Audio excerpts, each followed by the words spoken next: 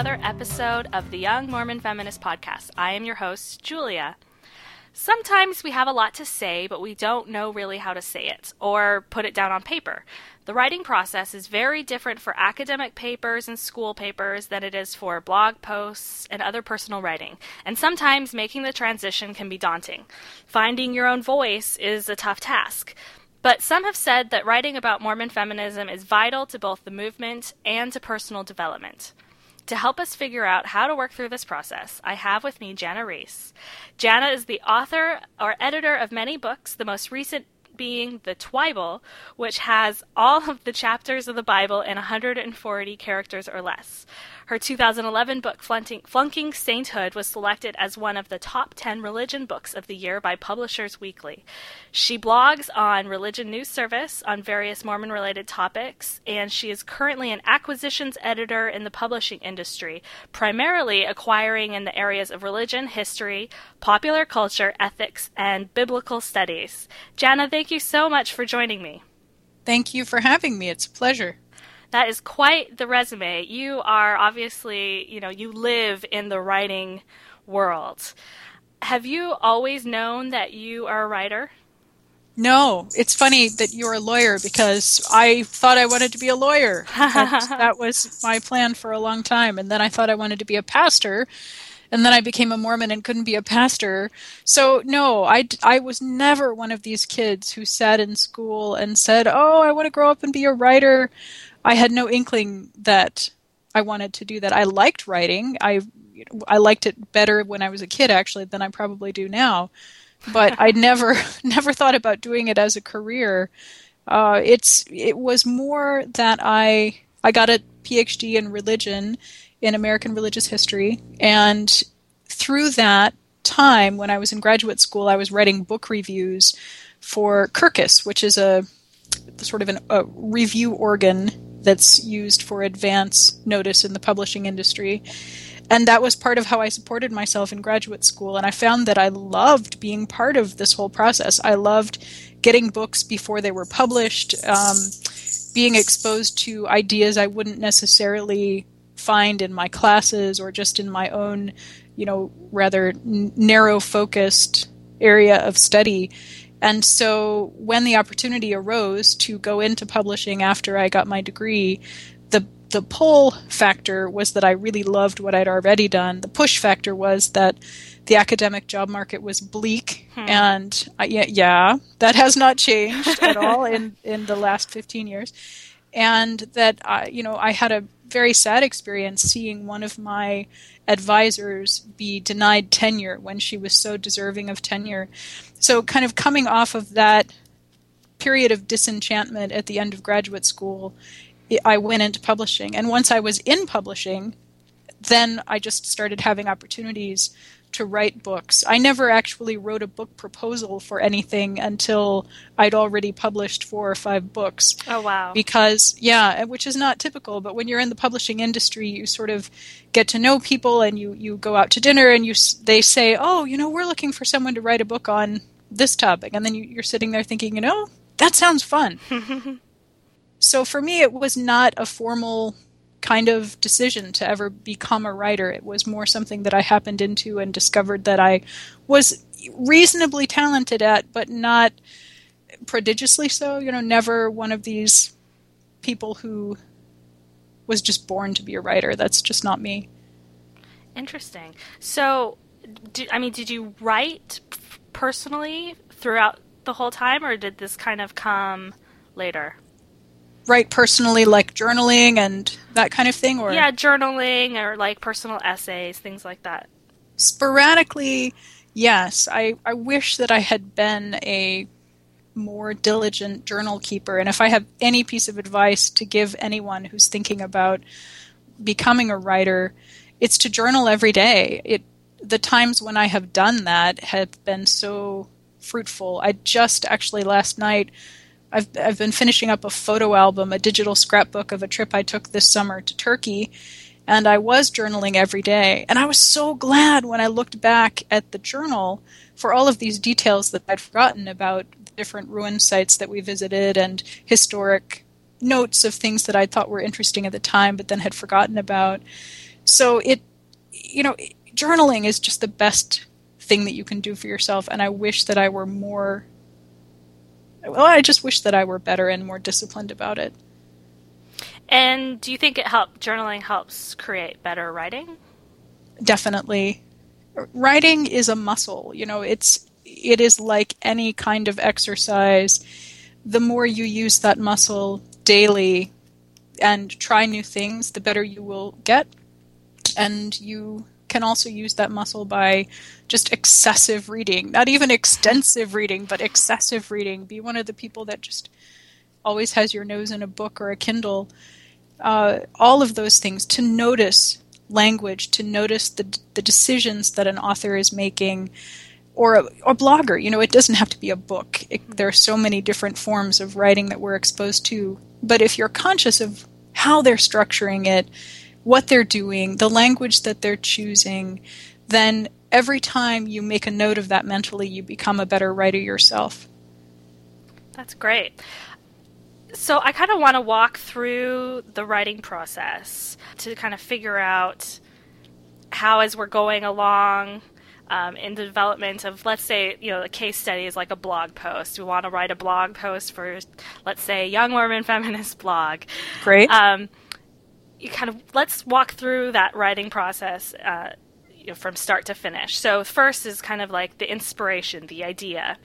How do you typically find inspiration for your writing? Mostly from my reading. For me, I'm a little, in terms of my blog posts, I find ideas mostly from reading the news, reading other people's blogs that have raised important questions that I think are great to add something to the conversation on. I'm supposed to blog 3 to 5 times a week, and so sometimes I feel like I have to go hunting for things when really I'd rather just be sitting in my pajamas and reading something else. And so because I have a contract for blogging, it's not just a hobby, I am forced to be more disciplined about it than I would be otherwise. So I've set up a sort of system for handling my reading on a daily basis. I use feedly.com, which is a very helpful aggregate of many different blogs, not just for Mormonism. I have a sort of a deck for Mormon topics and sites, but also one for other topics that I'm interested in, like economics, NPR News, BBC, lots of things. And so when I go through my Feedly just about every day, I am trying to find what would be interesting to think about and write about, and what could I write about, because lots of things are interesting that I'm not remotely qualified to write about. Or if I had more time, I could become qualified to write about them. But that's I think the peril of being a daily blogger or an almost daily blogger is the peril of thinking yourself an expert on anything, which you're not. Right. So how do you decide among all of those things, all of the ideas that come at you through your news aggregator? How do you decide which topics to write about? Well, timeliness is important for blogging in a way that it isn't at all for the books that I write. So probably the most important issue as I'm going through the Feedly is this still a timely issue that people are interested in? Because if they're not interested in it, then I don't really have a readership. Mm-hmm. I only blog at the sufferance of others, I guess you would say. And so if my readers don't care about it or don't care about it anymore, then that kind of answers my question.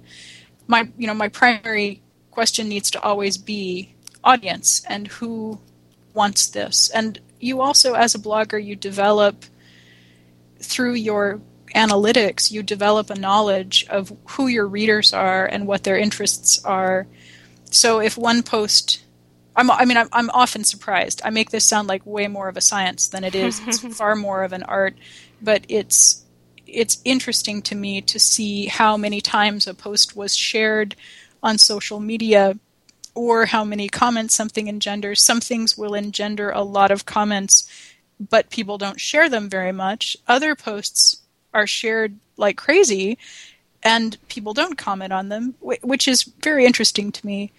But it's what I'm looking for is what they call engagement. through social media, and that's basically how do people react to it and how do they integrate their own lives with it. And if it's not speaking to my core readers who are already a niche within a niche within a niche, right? Okay, Mormonism is a small niche. Liberal Mormons are an even smaller niche, maybe 20 to 30% of all United States Mormons. And within that group, ones who would openly identify as LGBT allies, feminists, that's even smaller. So, right. That's already a pretty self-selecting audience. But I feel like I have a responsibility to help that audience as best I can to think about things, to point to good things. Sometimes blogs can dwell in negativity, and I think of myself primarily as a curator rather than a writer on my blog, because it is my task to try to point people toward things that are good or interesting, which I also use social media for.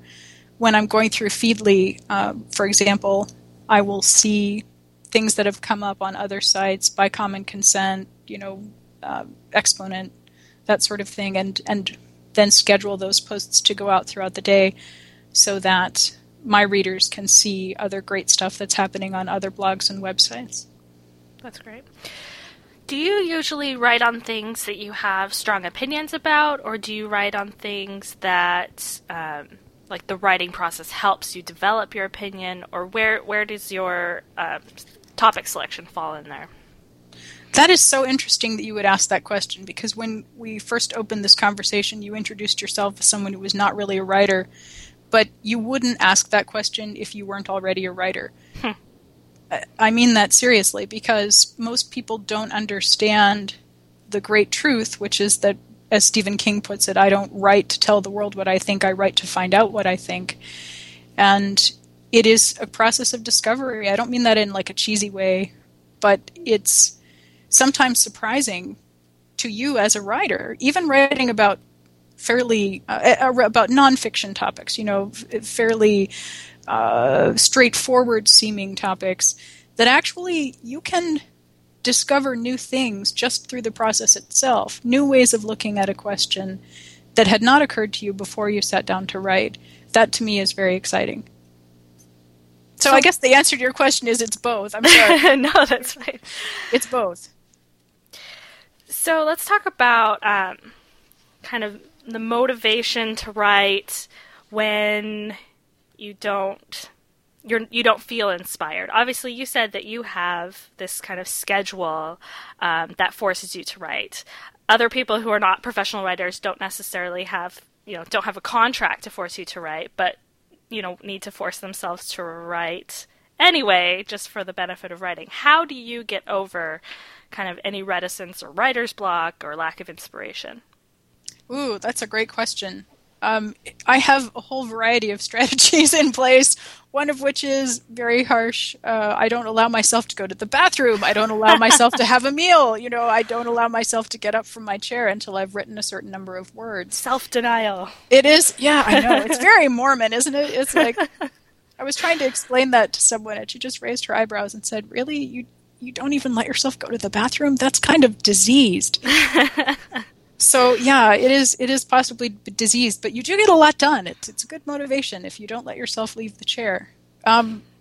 So when I'm writing a book in particular, I have some pretty draconian measures that I have to put in place where I have this site called Leechblock, or Leechblocker or something, where you can tell the site, these are my time-sucking websites like Facebook, Twitter are on mine, a couple other things. I am not allowed to go on these websites during the following hours of the day. So I can't check social media until I think it's 10:30.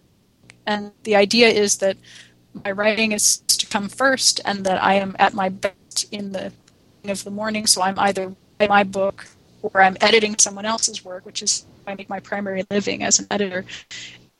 Give my best self to that work.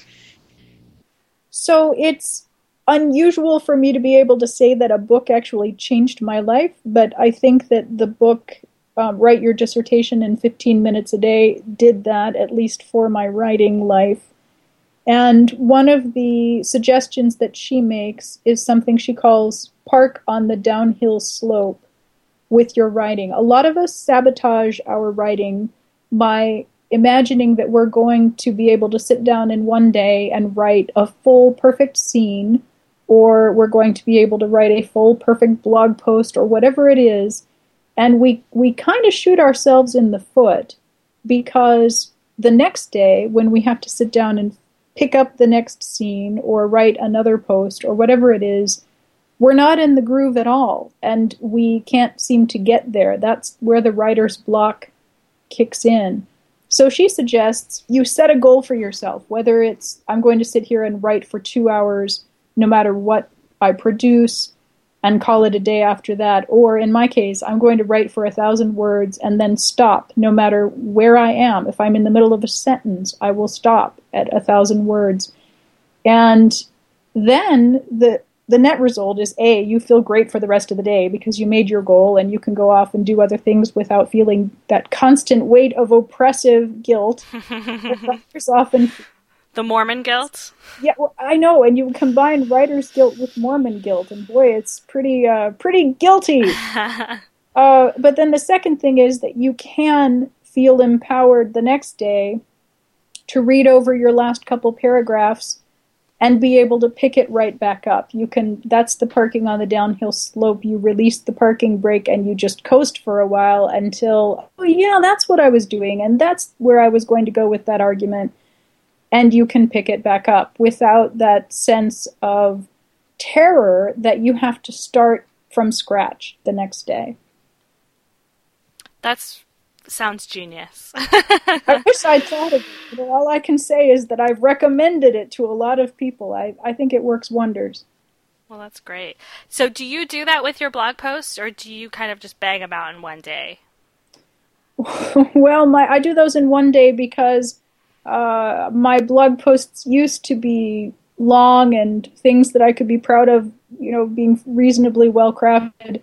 And unfortunately, that's just not how blogging works, which in the end has been a good discipline for me to realize that it's okay to not be a perfectionist. So part of it is that with blogging, we used to say maybe no more than 1,200 words for a blog post, and then it became no more than 1,000 words, and it has gone down and down, so that now at RNS we have a pretty firm guideline for all of the bloggers that we're not supposed to go over 750 words.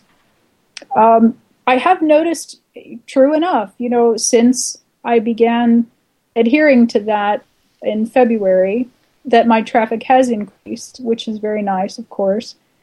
But it's a sad commentary, perhaps, on where our society is going as a reading culture, that we want shorter and shorter posts. So, and honestly, some of the ones that I write that are more in the 500-word length tend to get shared more often.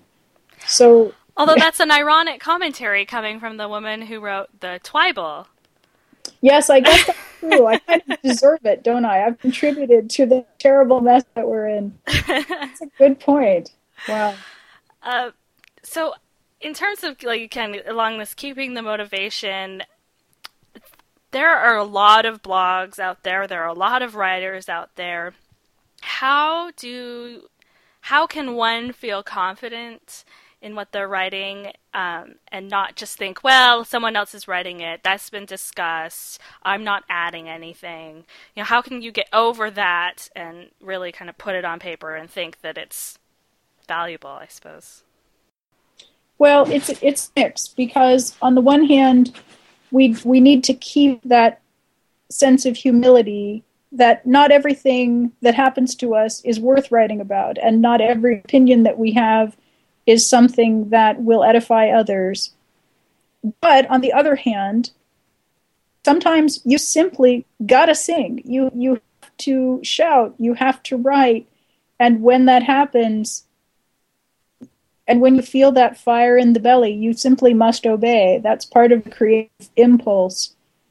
So if you do that, then figure out as strategically as you can, while still remaining true to your own self, what hasn't been said in this conversation? What can I add? And I find many times it's your unique voice. No one else has had your experiences. I mean, particularly if you're talking about issues that impinge upon you directly in a way that they might not hit someone else so directly, you should write about that. Share your experience, whether it's online, whether it's in your local newspaper, wherever it is. Or, if it's just for your, in a letter you write to your family who are scattered around the world. All of those are valid ways for you to talk about what you think. So you're describing like your voice and putting yourself out there, and all of this is very, personal. Writing is very personal. How do you handle the criticism of like your ideas and your writing when you put so much out there? That is, gosh, I wish I had the answer to that question. When I started blogging in 2010, I think I was pretty naive about the kinds of responses that I might get from people. Some of them were very lovely responses, even when they disagreed with what I was saying. But some of them were very hurtful, personal attacks, including one that I will never forget, which was a week after my father died. I posted on BeliefNet, where I was blogging at that time, just a little sort of 2 or 3 sentence: due to a death in the family, I will be taking a break for the next 2 weeks and will not have any new blog posts. And the guy named Josh, wherever he is, Josh, I still remember you. He posted, "What you really mean to say is that you're being excommunicated from the LDS Church because of apostasy, and you're taking a break from writing for that reason." I was stunned. Oh my gosh. Yeah, really. That it was like being punched in the stomach. I would say that out of all the comments that I've ever gotten on my blog, some were doozies, right? It was the worst, because we as a people are called to mourn with those who mourn, and yet there is this Josh person out there who is exploiting a moment of personal weakness or personal vulnerability in someone else. I was pretty horrified. I mean, it wasn't that Josh was saying he was going to hunt me down with a gun or anything like that, but just this sense of pure hatred that would inspire a remark like that. Wow, that was pretty rotten. I've certainly become a lot tougher since 2010, when that maybe a little more cynical as well. Sometimes I can't even read the blog comments until 2 or 3 days later. It's part of my job as a blogger to read and interact with comments, also to delete spam, which I have to go through and moderate out any spam that has managed to worm its way in, which it tends to do. And sometimes it's very discouraging. I have tried to set some ground rules for how people converse, and I have, in the last year or so, started editing out their comments so that if someone includes a personal attack on anyone, another commenter or me, then I will delete that part of the comment and just say, this portion of the comment has been deleted for personal insult. That is not tolerated here. End story. And they do get the message. Sometimes they just disappear because that's what they want. They want to be able to harm people online, and if I don't give them the chance to be a bully on my blog, they're just going to go and do it somewhere else. Well, I say good riddance. Do that because you're not helping out here. Right. Well, that was kind of my next question, was talking about how there's one thing for someone to criticize your writing or your ideas, and then there's another kind of phenomenon in Mormon blogging, is that it's criticizing someone's testimony. Mm-hmm. And obviously you described a very personal example of that. But it happens regularly, and it happens to anyone who writes on Mormonism, pretty much. Yes. So how do you, put up your defenses against that and not let it get to you? the last couple of books that I've written have been humor books. The one that I'm working on next is also a humor book. And to me, humor is the single most powerful deflecting shield for crap like that. And one idea that I got this week, I don't know if I'm going to have time to follow through with it, but I don't know if you saw on Facebook being shared was this hilarious thing called all the comments on every cooking blog.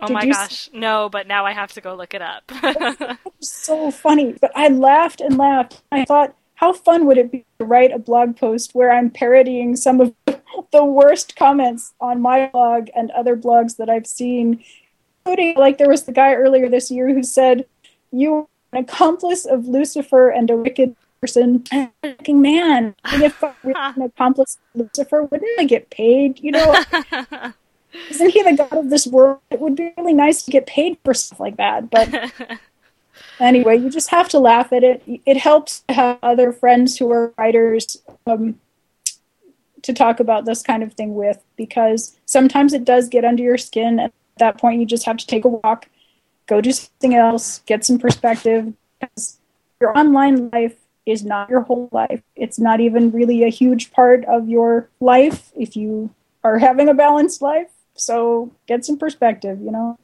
There, as I mentioned to you in our pre-conversation, you know, I do a lot of writing in my job, and it's kind of technical and it's not very creative. And so I have a difficult time moving from that kind of more academic or technical tone that I've trained and honed to this more personal, casual tone of blog posts and commentaries. How do you recommend making that transition? Well, gosh, that would be different for every person. Sometimes people find it very freeing to write under a pseudonym if they're trying to be more self-expressive online. I don't mean necessarily, you know, saying things that you wouldn't, saying things that are mean or right. critical. I just mean things that you wouldn't necessarily want to intersect your professional life. It is acceptable to use an online pseudonym. I don't do that, obviously. Right. And consequences for that. Sometimes I wish I could. So that's one way. But I think also, if you get to you're very early in your career, and so you probably have a lot of senior colleagues who are looking over your shoulder and thinking of a potential partner someday or whatever it is in the law. For academics, or a lot of the editorial clients I get, academics who are wanting to write for a popular audience and are surprised to find how difficult it actually is. For them, it's always their colleagues. They think they have to footnote everything. They think they have to over-explain everything, and that they can't ever be personal or it would jeopardize their objectivity. So I think for probably every professional discipline, there is some kind of barrier. But I tell you, it's so freeing. It is. Like when I published Flunking Sainthood, this was a memoir about failure. It was a memoir about my life, my family, my total inability to stick with a spiritual practice. And it was embarrassing. You know, it's a funny book. Also, at least it was for me, it was very hard to just put it out there that, yeah, okay, I failed at this, and then I failed again at something else, and then I failed again. Because we like to just present ourselves moving from grace to grace and strength to strength. But it is surprising and wonderfully freeing when you find how much you're being honest about what your life really looks like, gives other people permission to just say, "Oh, I'm so relieved to hear you say that." Let their hair down and be real. So, and in Mormon culture, frankly, we don't have enough of that. We have a pretty systematized, artificial culture at church. And, you know, I've had so many more to me in the day. I just feel like if people knew what I really believed or what I really thought, they wouldn't even let me in the building. Tell me a little bit about your current job? You are an acquisitions editor? Well, I'm not an acquisitions editor at a publishing house anymore. So when you read that, I realized, oh God, I guess I need to go back and change that in my bio. I'm still an editor, but I work on a freelance basis for a number of publishing houses and for individual authors who hire me to edit their books and articles. Got it. So, but you read a lot of other people's writing. I mean, that's like what you basically do all day. That's my day. Yeah. So what makes good writing good, and what makes bad writing bad? Ooh, gosh. I know that's an incredibly broad question, and it's totally unfair for me to ask it. I just don't know how to ask it in any other way. No, it's fine. It's a good question. And part of what I wanted to say about that is specificity. Some of the worst writing is simply generic writing. You feel like it could have been written by anyone. And that's true whether it's an academic project for Oxford University Press or a personal memoir. Right now I'm editing both of those things. And in both cases, specificity is what makes it good. People, I don't know, in memoir, the challenge is to take the particular and make it universal. So your particular life with your unique experiences that no one else has had, how to relate those in a way that people will say, oh, wow, well, I didn't lose a child, but I have experienced grief. I know it feels like that resonates with me. Or someone can say, as they're reading the book, well, I didn't grow up poor, like, walls and glass castle, but I know what it's like to go without, or to worry about mentally family members, whatever it is. How do you take your unique experiences, express them in a very specific, particular way, but always with the eye to helping the reader identify those points of emotional resonance. So that's one of the great challenges. And frankly, it's hard to do and hard to teach. Yeah, that sounds hard. but I know what you mean. Like, helping make your experiences relatable. I mean, that's what makes compelling writing compelling. It does. Other than the dissertation book that you've already mentioned that you recommend, are there any other resources that you recommend? There's The Artist's Way, which it's a 12-week program, a spiritual path to higher creativity is the subtitle, and it's a course, Recovering Your Creative Self. Oh. I just did it for the first time this summer, and it was very helpful for me. At the time, I was trying to muscle through the first chapters of a novel. I've never written a novel before, and kind of have no idea what I'm doing, but it's fun to play and to have permission to play, which I think the book provides. It's a very disciplined 12 weeks, so every week focuses on something new.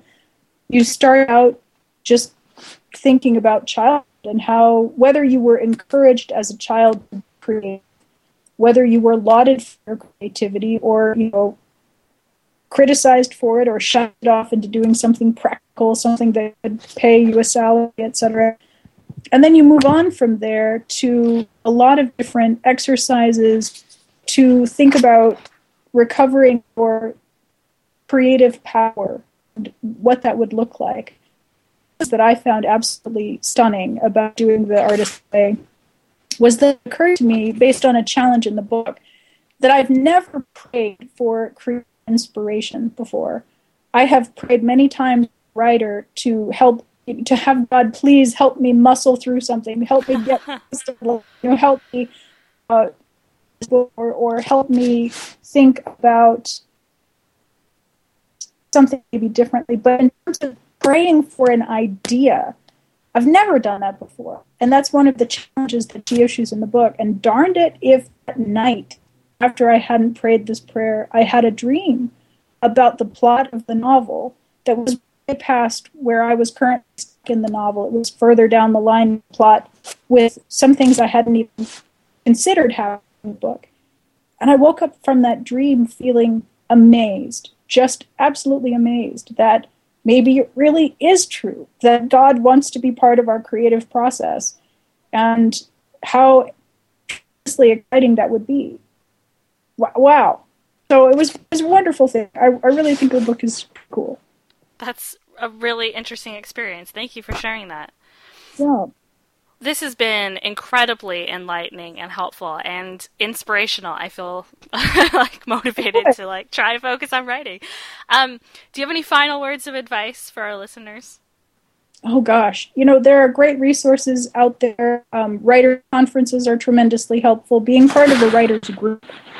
I'm in a writers group with just 2 other people. We've been meeting for years, and there's a lot of trust that has developed over time. If you have a couple of people and you can just say, look, every other week we're all going to bring a few pages to share with each other and talk about how to make them better, whatever kind of writing that is.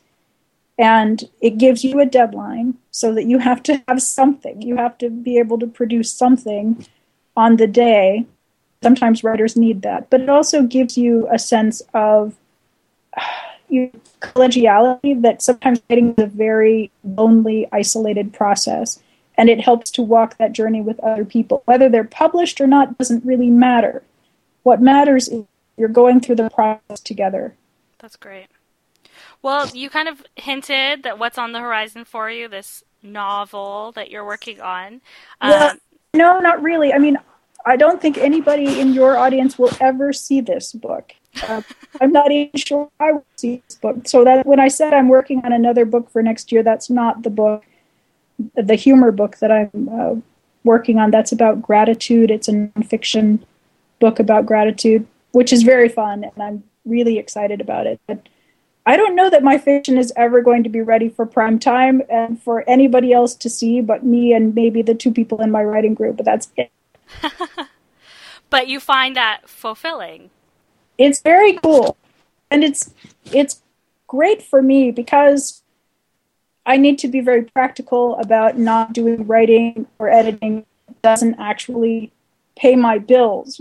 It's very cool for me to be able to say, to take an hour a day and write this novel that no one else will see only because I want to, only because I feel drawn to do that, and to not apologize for that. And women especially, I feel like we are forced to apologize a lot of the time, and in some cases stifle our own creativity in order to serve the needs of others. And, look, there are times in our lives when we do have to do that, when all people, especially Christians, have to do that. We live for other people. But we also have been given these talents by God, and it is our duty to develop them, just like biblical talents in the New Testament. So, and that takes time, it takes effort, and it also takes saying no to people sometimes. So it's kind of empowering to say no, We should all practice that. Everybody just say no right now. No. No. It's fun. That's great. Well, thank you. I'm really glad you didn't say no to doing this podcast, because this has been really, really fun for me, and it's been really helpful, and I know that our listeners, it's going to be helpful for them too. So thank you so much for joining us, Jana. It's been a pleasure. Thank you.